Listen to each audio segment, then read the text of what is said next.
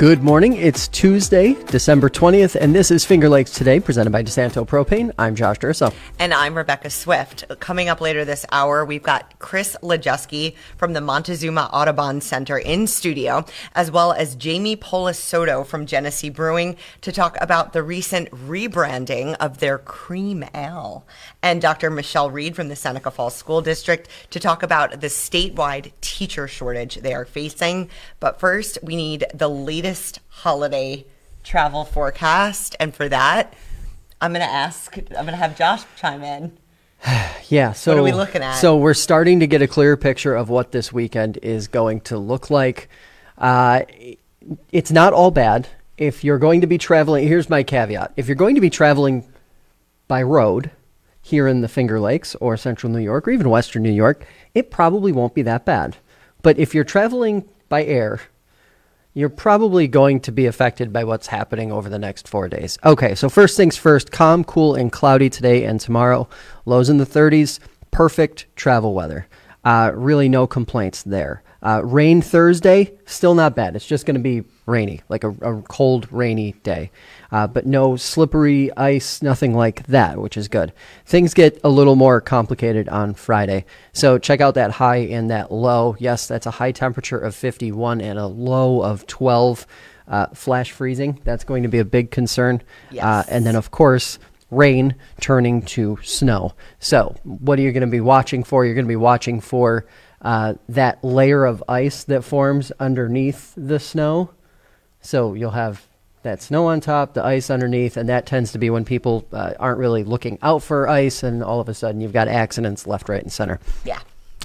Snow on Christmas Eve, not a ton, but it's going to be frigid cold, especially compared to what we've been seeing over the last few weeks. Things are going to improve a bit on Christmas Day, but again, we're talking about a high temperature of around 20. Christmas morning, it's going to be like 12, 14 degrees. Not really a banner day, even though we might see some peaks of sun by the end of it. So you're telling me it's not going to be a white Christmas? I think it's going to be a white Christmas. You think it will be? Yeah, I mean, it's going to be like probably a dusting to a couple inches of snow. I don't think anybody will it snow on Christmas, or will it just be, will there be snow on the ground? I think there will be snow on the ground Christmas morning. That is my far too early prediction. Okay. We're 5 days away. Yeah, we're going to get enough snow. Here's my prediction. We're going to get enough snow on Christmas Eve, and obviously it's going to be between 10 and 20 degrees. Nothing's melting. It's going to stay. So we're going to get enough that it will cover things up and everything will look white Christmas morning. And yeah. All right, great. So let's get to some news. Yeah. Josh, we finally got an update on the incident involving Chief Fabian Rivera in Macedon. What can you tell us about what happened? Yeah, so this is a rather dramatic situation, it seems, from the accounts that we've heard thus far. The Times of Wayne County is reporting that deputies were called to Flaherty's in Macedon on Saturday. That's a restaurant. The chief was reportedly intoxicated, causing a scene and refusing to leave despite being asked. He said a bunch of things which we couldn't independently confirm, and apparently fell multiple times in the process, injuring himself, minor injury.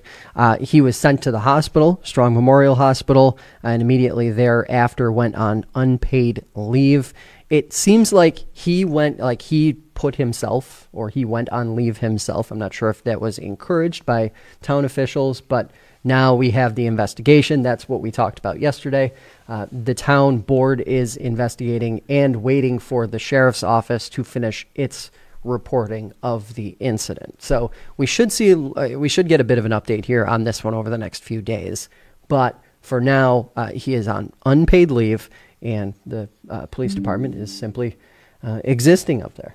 All right, and we haven't gotten a statement from he himself yet. No one has gone on the record yet in Macedon. I would assume that town officials, town board, and town supervisor will wait until their next public meeting. Sure. And that will be when we should hopefully start to iron out some of the details here, or determine what's going to be next for this police department. But Nate, we need to talk sports because the Sabres are on a tear. Yep, 4 games in a row. Absolute tear. They won last night in Vegas 3-2 to take all 3 games, a little mini West Coast swing. got a couple days off now. They'll take on Paul Russo's Tampa Bay Lightning on Friday in KeyBank Center. But, yeah, 4 in a row. I've gotten good goaltending, which is something that I've been worried about all season. And the last 3 games, to be fair, have been really good in the goaltending crease. So 4 games in a row and knocking on the door for a playoff spot. I was going to say, what if you're a fan following along here, this season must feel like absolute whiplash. Highs and lows already, and we're halfway through December. Yes, all I've been saying all year, it's a young team, so we knew that was going to kind of happen. Didn't expect them ever to lose 8 games in a row. that happened in about early November-ish. And so that really is going to set them back a really fair amount. It's going to be hard for them to make the playoffs, but I came into this year thinking that, if they contend for a playoff spot, not necessarily make it, but are there towards the end of the season and kind of hanging around, that it's a successful season. So it's looking that way. All right, and what else are we looking at in sports today? The Bills are a big storyline, and we have this storyline every week with the Bills. We're already talking about the weather, and the Bills are going to be in Chicago on Saturday for that game on Christmas Eve at 1 o'clock, and they're already talking about they may need to move it. Temperatures are rumored to be in the single digits. A lot of snow coming into the Chicago area between later in the week and into the weekend. So Detroit plays away again this week, so we could see another Bills game in Detroit. I'm not sure if that's going to happen, but there's been preliminary talks about it, that they could move that game possibly, but I don't think it. I think they'll play in Chicago. So I guess my argument to that would be, I don't think things are going to be much better, judging by what we're seeing out of the forecast. The Midwest in general is going to be in tough shape, and if travel in and out is a concern, I don't think Detroit is going to be much better than Chicago. Yeah, that's for sure. Unless they're solely making that decision on it just being very cold, in which case I'd say play the damn game. Yeah, if the snow kind of dissipates a little bit and it's just going to be cold, they'll play the game. We saw a game played last night in Green Bay, about 15 degrees, so they're not too worried about that. But yeah, like you said, Josh, getting fans, players, staffers in and out of the game is the highest priority of the game. Yeah. So not necessarily the conditions at game time, but more so before and after, getting fans safely there and back. Right. High school basketball, we had some games last night, right? Yep, not a crazy slate, but there was some good games. But looking more into tonight, Paul and I will be for FL1 Radio, FL1 Sports at Waterloo tonight for Newark at Waterloo Boys. That should be a really good game. Newark is having a really good season, and so is Waterloo. So both teams are undefeated in Finger Lakes East play so far this season, so that's going to be a really interesting matchup. Paul and I will have that game, 7:30 tip-off. It'll be the video stream, and our audio will be on the school's huddle stream. Yep. As well as our audio on Mixler. We'll push those links out to social here as we get more and more into the day, and also have an article up on fingerlakes1.com in the sports section where you'll be able to easily find that link. And I'm going to put both of you on the hot seat right now. Want a prediction? I want a prediction of the outcome tonight. Give me a win-loss. Who's going to win? Who's going to lose? I don't think I can think about who's going to win or lose, but it's going to be a close game, within 5 points, if I had to say. Either can go either way. Nate bailed. Paul, don't disappoint me. Well, luckily for you, I won't then. I'm going to roll Newark. I mean, they're kind of my preseason-ish pick anyway in the East. Do agree with Nate. Probably going to be really a game of whoever has the ball kind of in the last minute with like a marginal lead enough where you'll probably get the free throw game coming into play a little bit and stuff like that. But I'll roll Newark for tonight. I do agree, though. Probably going to be close, so we're looking forward to it.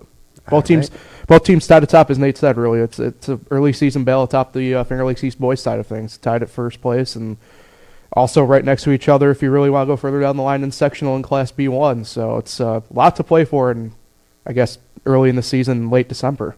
Absolutely, love to see it. All right, so coming up on the other side of the break, we'll be talking with Genesee Brewing to talk about a major rebrand of a popular beer. Stay tuned.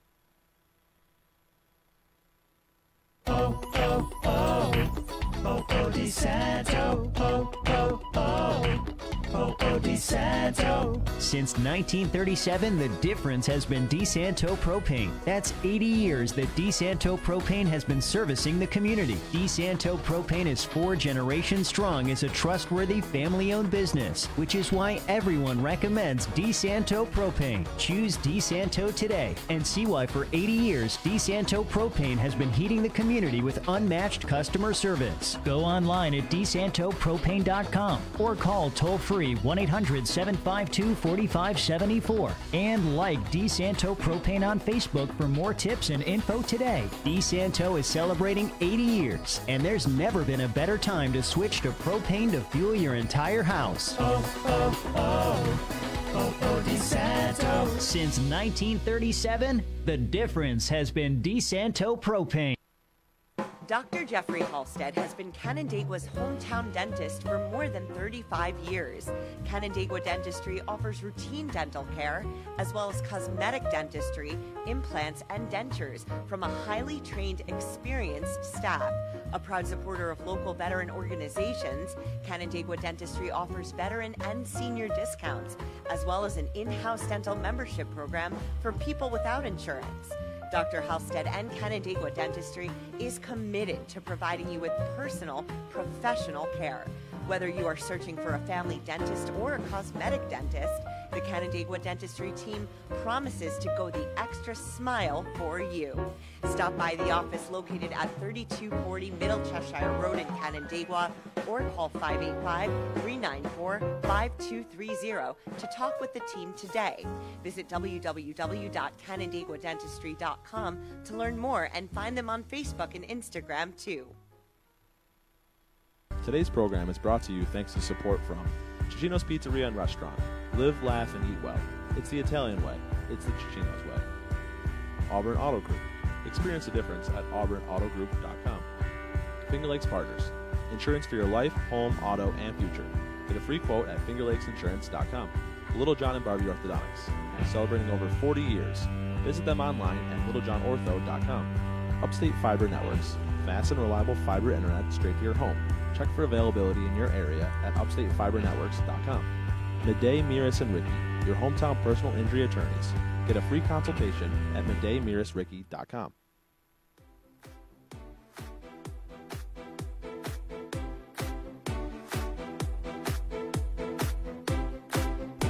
All right, welcome back to Finger Lakes Today. Yesterday, our very own Samantha Parish caught up with Jamie Polisoto, Genesee Brewing's brand director, to talk about the recent rebranding of Jenny Cream Ale. It's been a staple in their lineup for decades, and now it has a new look. Polisoto talked about what went into that decision and why it was time for a refresh. Check it out. The Genesee Brewery just has this really rich, long history of what I would consider brewing traditions.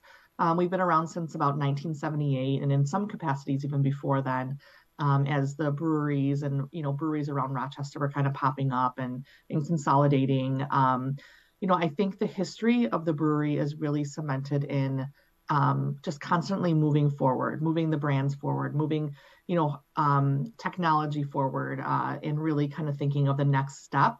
The brewery tradition and I think the history of it definitely has its ups and downs. And I'd like to think, love to think at this point, you were definitely on that spike up for the brewery and the brand and kind of the city of Rochester and the surrounding areas.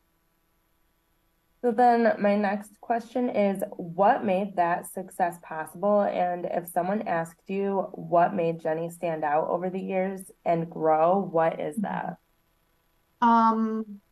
I think it's really kind of an inward facing thing. I think first the people of the surrounding area is definitely why the Genesee Brewery is still here. Without our neighbors, local businesses, and even people, obviously our people that are buying our product, we wouldn't stand a chance in today's world. So I think that loyalty is really something that has contributed. But it's also just the resilience of the brewery. I really think when you look back, I think it's safe to say like the Genesee Brewery now stands as like this icon of resilience in the upstate New York market. It's been around since 1978 and still finding success, still investing money, still employing people. And And I think people really appreciate that now more than ever. And that's why I really do think we're on the cusp of our next big Genesee brewery time for our consumers, just because it truly does stand as this wonderful icon of resilience. We've been through everything. I mean, we went from prohibition to the economy, whether it's been good or bad. People always want beer, and we're always happy to make sure that they get their high quality beer whenever they need it. Is why was it time to rebrand the Jenny Cream Ale? Yeah, I think connecting back to what I just said, one of the objectives of the rebrand was to really celebrate our heritage. And, the brand is known for, really great quality, always very consistent, quality beer.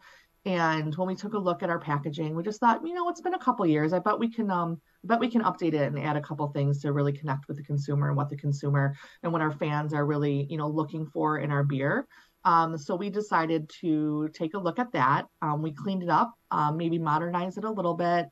It's very sharp, very eye-catching. We wanted to break through at when you're customers walking in a store, we wanted to make sure that we stood out against other beers. And, we also updated the Genesee Cream Ale packaging to bring it back into our heritage look and feel. So now when you go shopping, you can see Jenny Beer, Jenny Light, and Jenny Cream Ale all looking very similar. So it's not hard to find anything anymore. So everything's together. And again, it's really was about bringing that heritage and modernizing a little bit for today's customer, and to make sure that Genesee was visible when you're walking in a store and looking for it. So what are you most excited about when it comes to this rebrand? Honestly, I'm most excited to get the Genesee Cream Ale packaging back with the family. I think customers appreciate the heritage of Genesee Cream Ale. And now that we're connecting it back to the kind of the master brand or the mother brand of Genesee in a very strong way, I think that I'm excited to see customers' reactions to that. And I really think they're going to appreciate us bringing Cream Ale, back with Genesee big and huge, and really, big and huge on the packaging, and really celebrating where, still one of America's beloved beers is from Genesee, right in Rochester. Are there any other rebrands currently in the works? So if you have noticed our specialty lineup, we have been moving into a new look and feel for those as well. Not as far of a step away from anything that was existing in the market. But we knew with Genesee specialties such as Ruby Red Kolsch, Tropical Pineapple Kolsch, Cran Orange Keller beer, we have something very special that the customers, especially in the Rochester, Buffalo, Syracuse markets, really, really love. So we didn't want to mess with those too much. So what we really did, the objective of that update was just to really add the Genesee Brewery branding much stronger on that, to remind people that these amazing high quality taste, forward, some of the best beers of summer and fall are coming from the Genesee Brewery. So that's another exciting update. So you'll see right now we'll launch Springbok, and then it'll be in the new look and feel, and then Ruby Red Kolsch and Tropical Pineapple Kolsch, et cetera, will follow. And you'll see that beautiful Genesee specialty logo front and center on all the packaging. So Genesee Brewing is very synonymous with Rochester and the Finger Lakes region. So as a company, how did it see this major success but still stay rooted in the Rochester Finger Lakes region? Yeah, I think, the highs and lows of being in business, close to 150 years, I think you really, really, truly learn where you come from and who is going to support you on a day-to-day basis. And I think that has really driven us to make sure that we're not only in the community, but part of the community. We love to get in the community. We love to make connections. We love to, even as an organization and employees, the employees like to get out and volunteer, help out where we can, just be an actual community member and not just another business with an address in Rochester. And I think that's really gone far, and people recognize that. It's really at the core and a value of all of our employees across the Genesee Brewery. And we enjoy it. We enjoy being part of the community, and we're very proud of the community that we serve. And, you can see it, in everybody, the brewery is always wearing something Genesee and always happy to tell the story about how happy they are to work for the company and how happy they are to support the community that supports us. Is there anything else that you want to add about Genesee Brewing? I think, it's just so exciting. I think the people of Rochester and the Finger Lakes region have been such amazing supporters of the Genesee brand throughout the years. And, I think everyone is going to be very happy to see a lot of new things from the Genesee Brewery coming up, a lot of exciting things, a lot of new products, new packaging, new events, new ways we want to talk to people and get people into the brew house. So I guess cheers to everybody for their support over 140 years. I know generations of family members who have supported us, and we're looking forward to this generation and forward generations and us connecting with them in really exciting and memorable ways as well. All right, thanks to Sam and Jamie for that. Now it is time for our monthly chat with Chris Lajewski from the Montezuma Audubon Center. Chris, welcome to the studio. Good morning. Good to be here. So lots of opportunities for folks to get involved out at the Audubon Center. Christmas bird counts underway, happening now. What are we seeing? What's happening? Yeah, just yesterday we had our annual Montezuma Christmas bird count. Over 40 volunteers came out, spent the day with us birding all around the Montezuma Wetlands Complex. It was a brisk but very productive day in terms of birds. We found about 78 different species of birds, which is over the 10-year running average of about 75, so just slightly above average, which is nice. We found about 25,000 individual birds, which was slightly below average, and I gotta think that was in part because of the cold conditions that we've been experiencing and the marshes and some of the waterways starting to freeze over. Ooh. That is pushing the waterfowl, ducks, geese, and swans a little bit further south, where it's slightly milder and there's more liquid water. So great time birding. After the day of birding, we reconvened back at Montezuma Audubon Center for a potluck dinner. And, of course, the favorite, at least for me, was the compilation of the data, where we have the reading of the tally sheets. And it's always exciting to hear who saw what, where. Did we see that northern shrike? How many bald eagles did we see?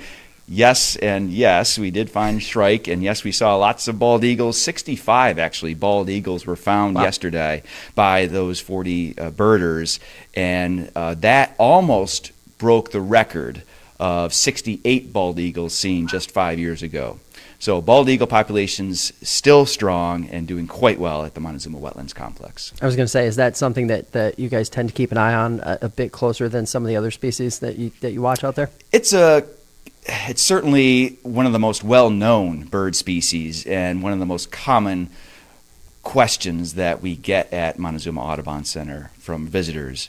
Where can I go to see bald eagles? And pretty much if you're within the Montezuma area, the refuge or the New York State DEC properties, the Audubon Center certainly, you're probably going to find a bald eagle at any point during the year.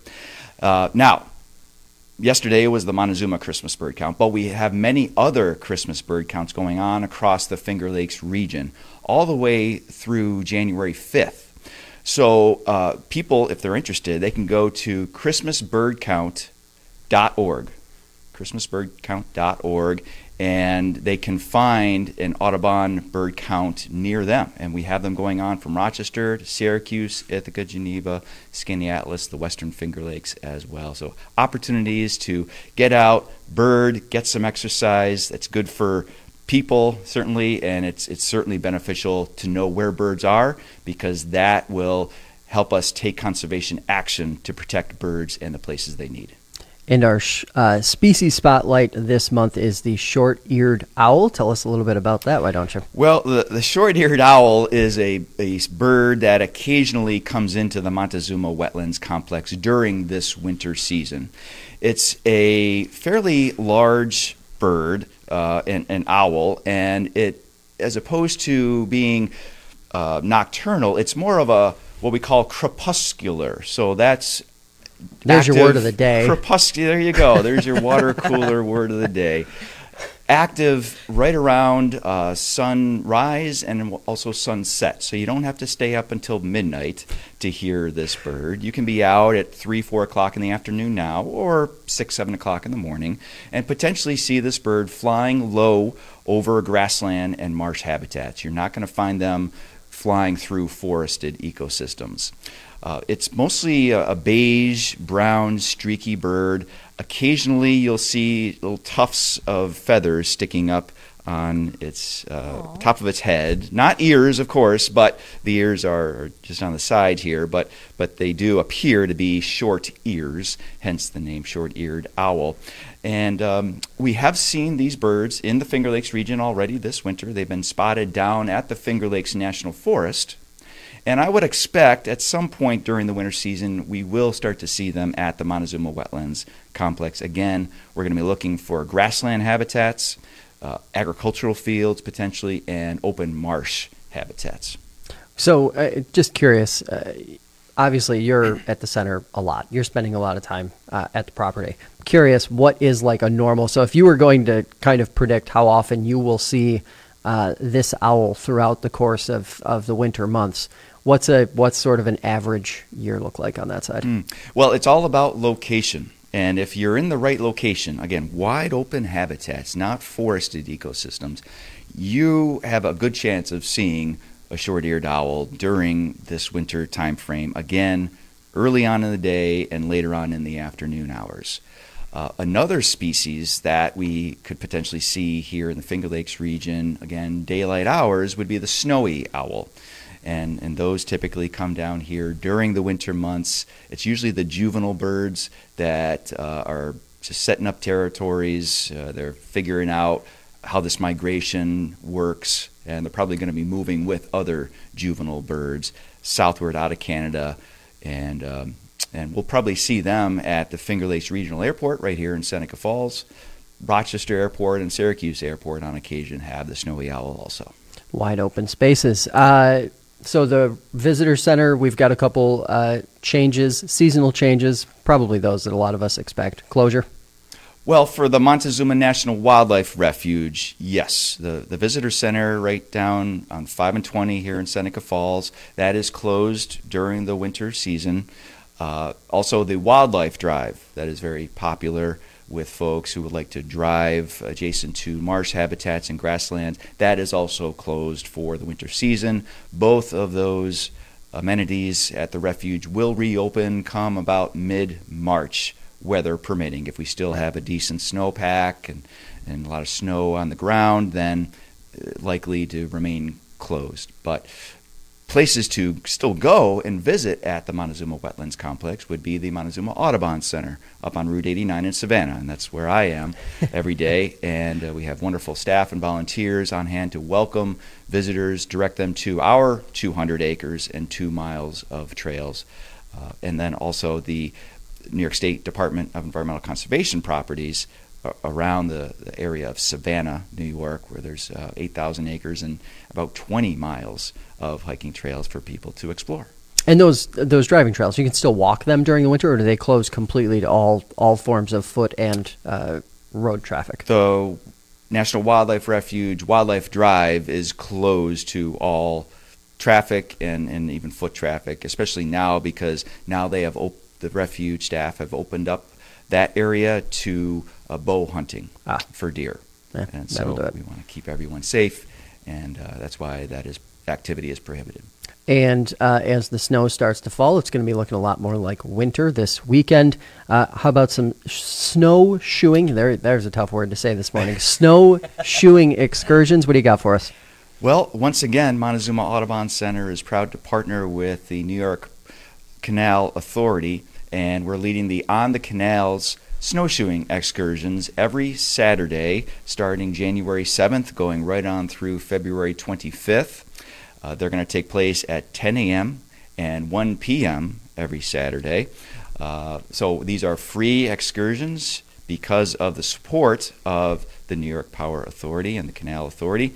And so people can expect to enjoy about a 1 mile snowshoe on fairly flat terrain across the Montezuma Audubon Center.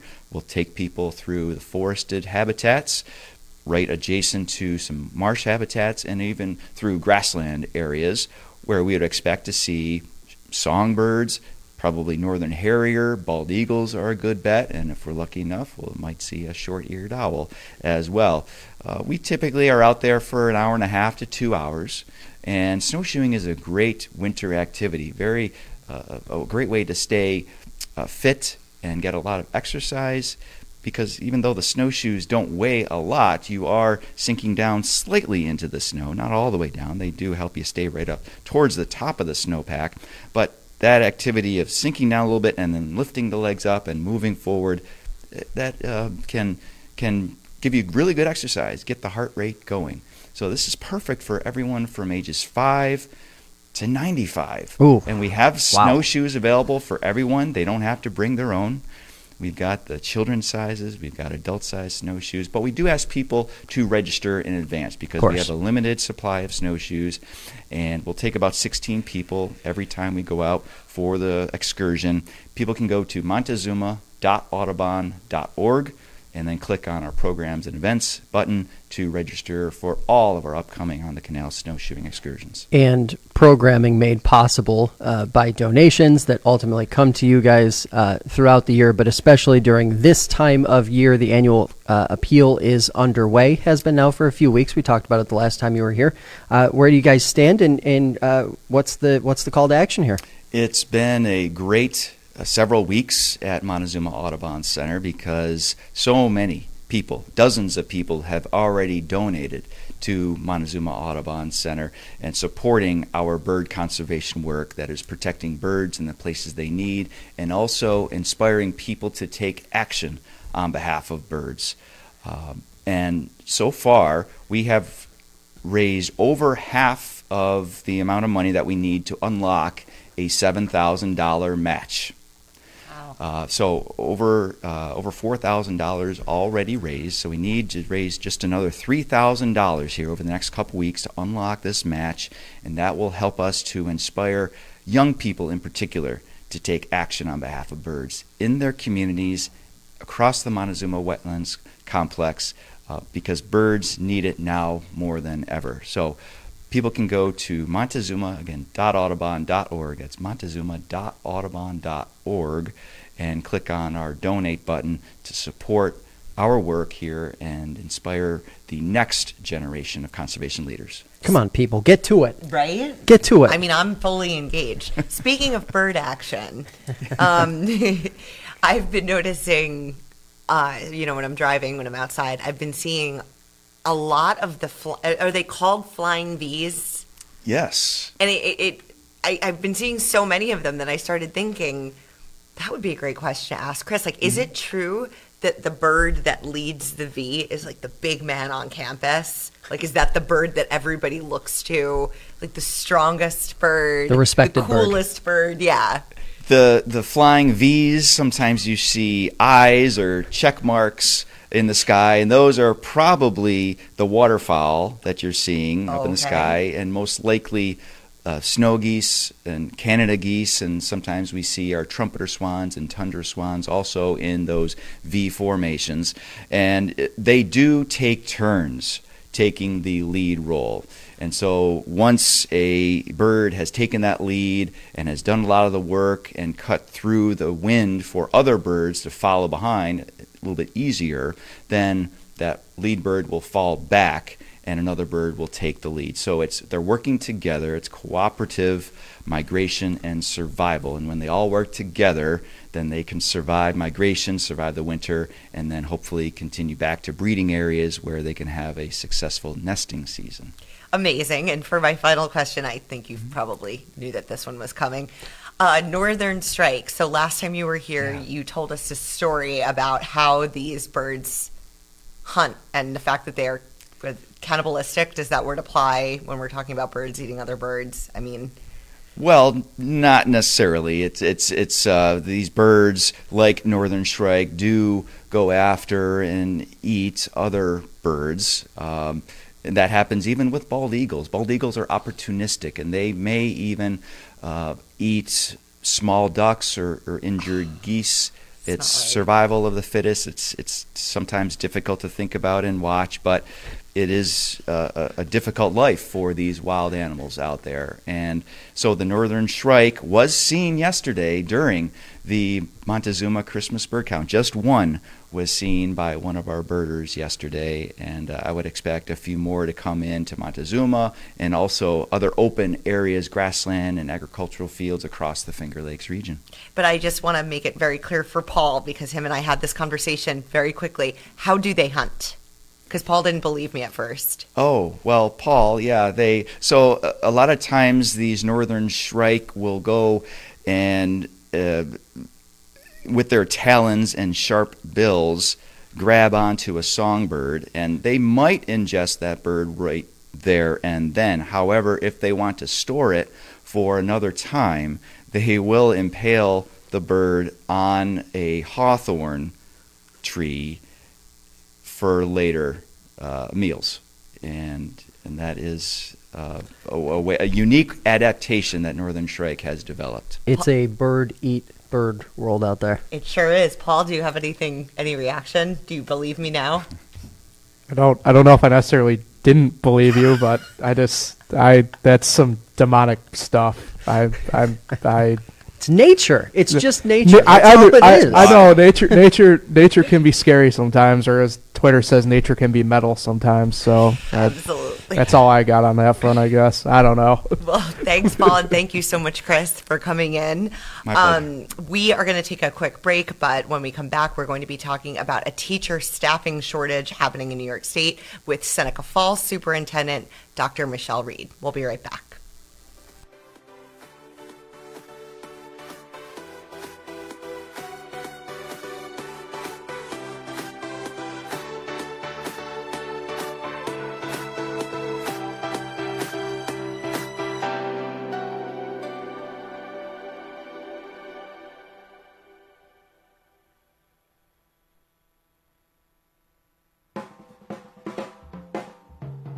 This is Rebecca Swift for Dr. Jeffrey Halstead and Canandaigua Dentistry. Dr. Halstead has been Canandaigua's hometown dentist for more than 35 years. If you're looking for a dentist who offers routine dental care, as well as cosmetic dentistry, implants, and dentures from a highly trained, experienced staff, Canandaigua Dentistry will go the extra smile for you. Committed to local veteran organizations as well as seniors in the Finger Lakes, Canandaigua Dentistry offers discounts for both, as well as an in-house dental membership program for those without insurance. The office is located at 3240 Middle Cheshire Road in Canandaigua, or you can give them a call at 585-394-5230. Visit CanandaiguaDentistry.com to learn more about the team and follow on Facebook and Instagram today.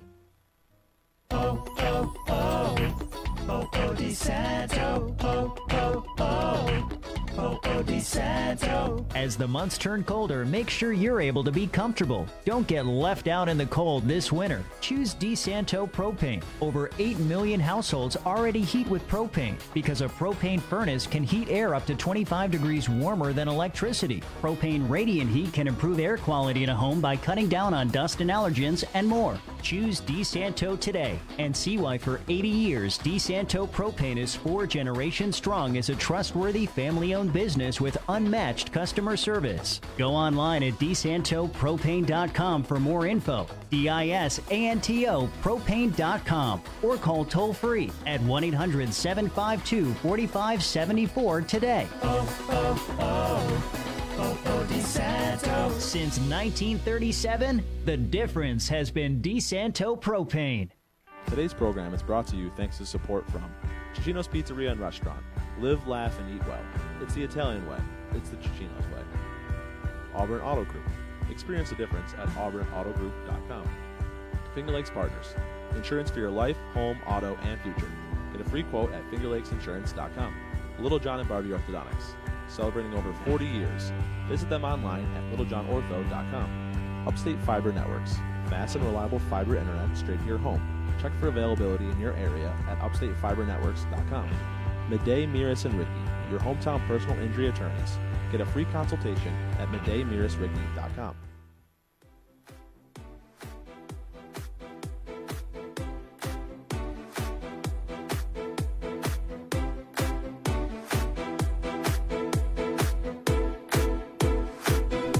Welcome back to Finger Lakes Today. Now, we sat down with the Seneca Falls Central School District Superintendent to discuss how they're handling what's being called a staffing crisis throughout the state. Tell me a little bit about yourself, kind of your background, and how you came to be in the role that you're currently in. Wonderful. I'm actually originally from North Carolina, and I have always wanted to be in education. So, of course, I went to college in Virginia for a while at Radford University to get my master's and also my bachelor's of science, and then found my way up north to receive more education. And then I became a teacher once I moved to New York State. So I was a teacher for about, 15 years, an English high school teacher. And then I found my way into administration and really started to move in that route. I was a director of curriculum and then an assistant superintendent. And then I was hired here July 1st of 2022. So this is my first position as a superintendent and also in Seneca Falls. So where in North Carolina, if you don't mind me asking? No worries. I was born in Winston-Salem, North Carolina. My sister went to Wake Forest undergrad, Wake Forest Medical School. She did a residency at the Baptist Center. So she's very familiar with Wake Forest. I've been there many times. So I'm right near that area. Winston-Salem is a cool town. Their downtown is very interesting. It's all that area has really exploded that way. Some of my family still lives in Surrey County, which Mount Airy, where Andy Griffith was born. So you'll hear a slight accent. I can't get rid of it, no matter how many PhDs I get. Doesn't matter. You're still gonna have that accent. It's adorable. Okay, let's call it what it is. So we're talking about staffing issues, right, at schools. This is not something that's we're just facing in Seneca Falls. This is something that's happening like across the board, right? Can you talk to me a little bit about what's going on and potentially why you think this is happening? Yeah, it's very interesting to me because I remember, when I was teaching, I just stopped teaching in 2015. So, there were still plenty of jobs. There were some jobs that were always harder to fill. There were certain subject areas that are unique, that required more expertise, like English as a new language or Spanish or French. I've always noticed that certain positions always needed help. However, it seems to me that since COVID, with all the changes with the pandemic, that exacerbated staff shortages, especially in certain areas like mental health support, school psychologists, speech pathologists. We are still struggling here, particularly with English as a new language teachers. Still cannot find that particular, and it's just depending on the area. Always need substitutes. And I know bus drivers have continuously been an issue for New York State. We still have that need, especially when people were getting sick. You could wipe out 5 bus drivers, you need drivers. So I think, honestly, the pandemic, from what I've seen, has exacerbated certain fields. And I think I've really seen, at least at this district, in counseling or psychologists. So those specialized positions seem the most difficult to fill right now. And they are. We're all vying for the same individuals, and it's pretty tough. And so for you as a superintendent, do you have to get creative now? Like, how do you go about coping with something like this? Yeah, well, it makes it very tough. I mean, we obviously have contractual or budgetary limits, but starting to really look differently at how you interview, giving people maybe who are more green, more opportunities. Not necessarily just looking at someone who's done this for 5 or 10 years, but really taking a look at those who think have potential. So it's been more difficult, and just expanding where you're looking for. You don't just wait for them to apply to you. Reaching out to the local colleges. Hey, you have some students who want to be graduated in December, or June or whenever in the middle of the year. So I think you can't just wait for applicants to come to you anymore. You got to kind of say like, hey, this program is producing some great candidates. Reach out to them, go to job fairs, expand your thoughts a little bit, not just waiting for the old paper, people mailing in. Those sorts of things are out the door right now. And to be honest, I think it's more really tapping into newer experience. And I think schools are going to have to be a lot more creative because there's so many options for individuals. What can draw you to a district other than money? I won't say names or anything, of course, but I know we've had a few applicants who said, sorry, I have to look at the bottom dollar right now because I have to make a choice for my family. So I get it. You totally get it. You still have roles that you have to fill. So it's probably really challenging. Yeah, it's challenging, and I understand it's challenging for people as well, especially when you're in a smaller district, a little more remote than some districts. My last district was even more remote than this one, but you have the commitment to move to an area if it's not within a radius, and if you have a spouse and family, I think that makes that challenge even more. But really, I'm seeing more as education programs. I know they had a little dip in those who are going into education, but now I'm starting to hear there might be another uptick again. So, if they don't even have candidates, then how do you fill positions? There are positions that you can consolidate, some you cannot. And hopefully state ed will be a little more flexible. They have helped a little bit. At least during COVID, they had like the emergency certifications that would sort of speed things along. But, will that end this year? I know there's some waivers for how long someone can sub. Is that going to go away? So, hopefully, the education department will also understand those needs and help us in terms of flexibility. Now, moving away from kind of staffing issues, like what else is kind of top of mind for you right now? Yeah, I think for a school to, and again, I'm a newer superintendent, so 6 months into the position. And this year, students were fully back for the first time after being hybrid. They started to come back last spring, but, students are having to readjust themselves socially to in-person learning. I see that now in the mental health challenges, and I know this is not the first time you've heard this, that the challenges mentally, are exhausting those who are working in counseling and those as well. And we're really tapping into our community a lot more and trying to get more community-based organizations to help out. Really, it's still that mental health piece. People talk about, unfinished learning. I don't like to say learning loss. I like to say unfinished learning. We are seeing those gaps for students. Just getting them here face to face has made a difference. But I think students need that extra support now because the world has changed and now you're back. And it's not just the social media, which you still have, but the face to face interactions. I think students are struggling to get back into that. And why do you think that is?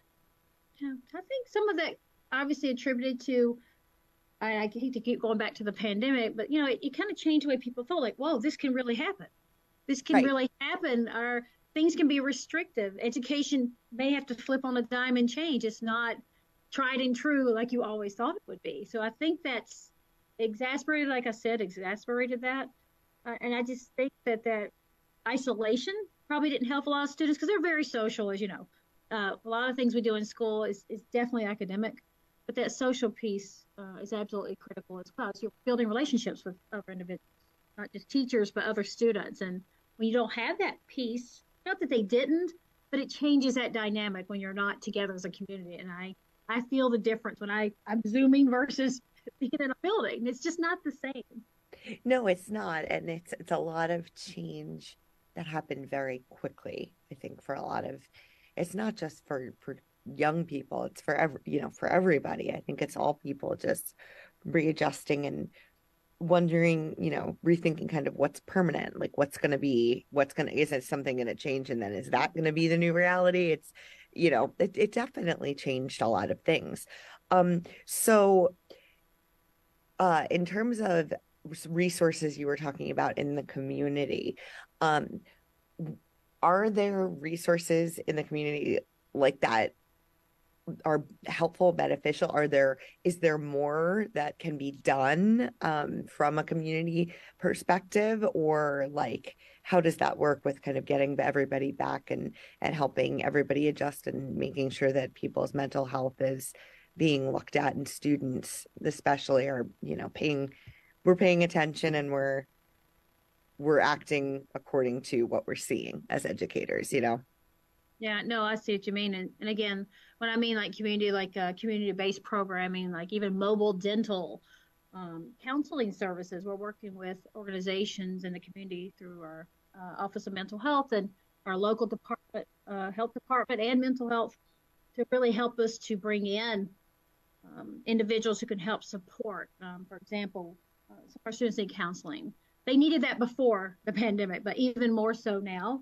So providing that in-school services so that they don't have to necessarily drive somewhere, and getting them here, that has made a huge difference in terms of students having someone they could reach out to on a day-to-day basis. They don't have to necessarily schedule an appointment. They could be just go downstairs or go to the main office.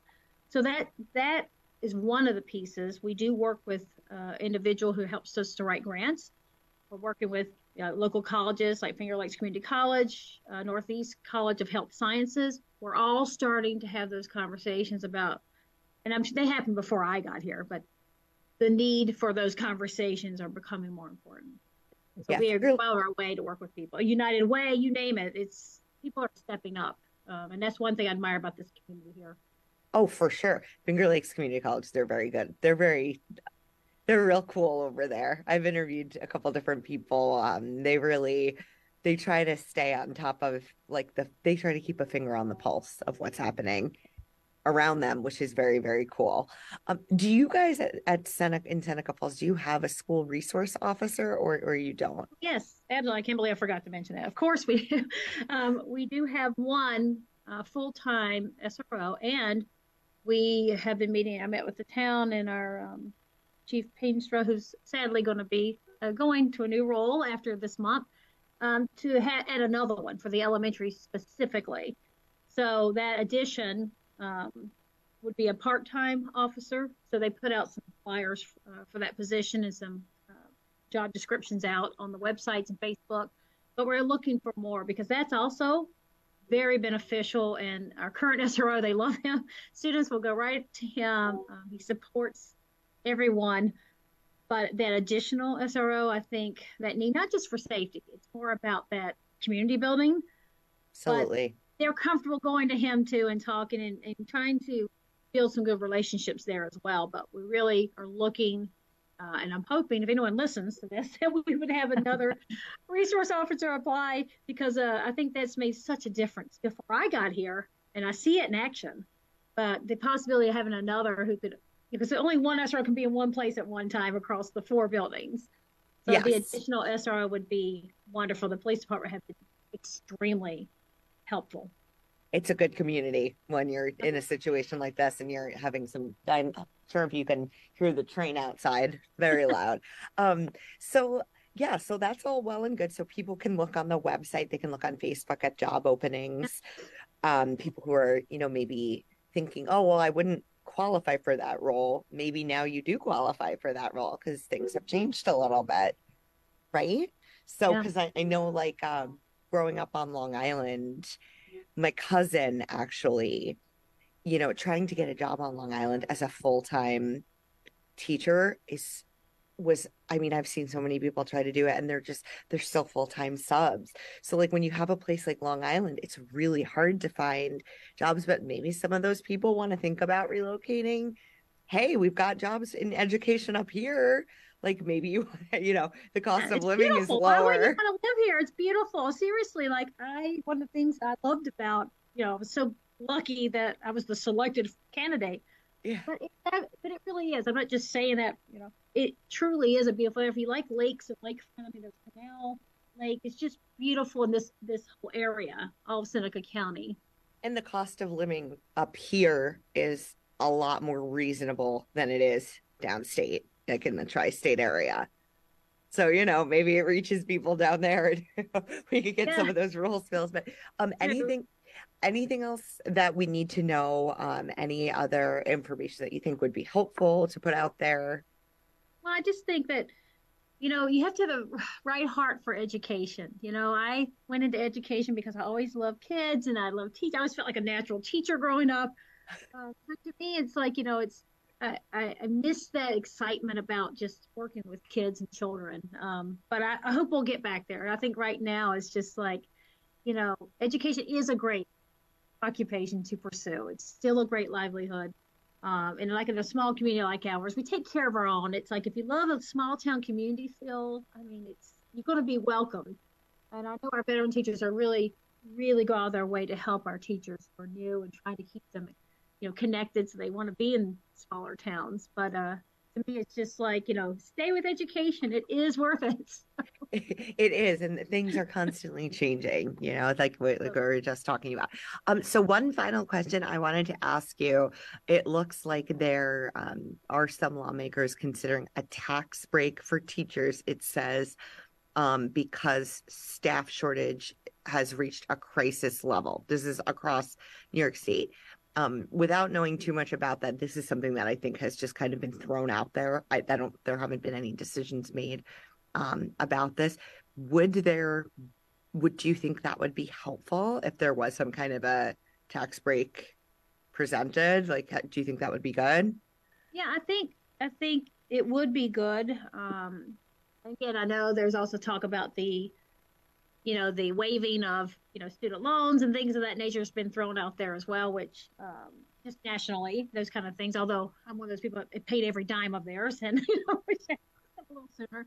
But again, for teachers and in education too, because if you look at other occupations and salary ranges for professional occupations, it's not the highest pay. So I think a tax break if that would help, because really we're educating all those future occupations. So it all starts here. So to me, if that's going to help build those other professionals and other professionals in education, that should be considered. That is going to do it for this edition of Finger Lakes Today. Remember, for the latest breaking news, weather, sports, podcasts, download the fingerlakes1.com app. Thanks for watching, everybody. Have a great day.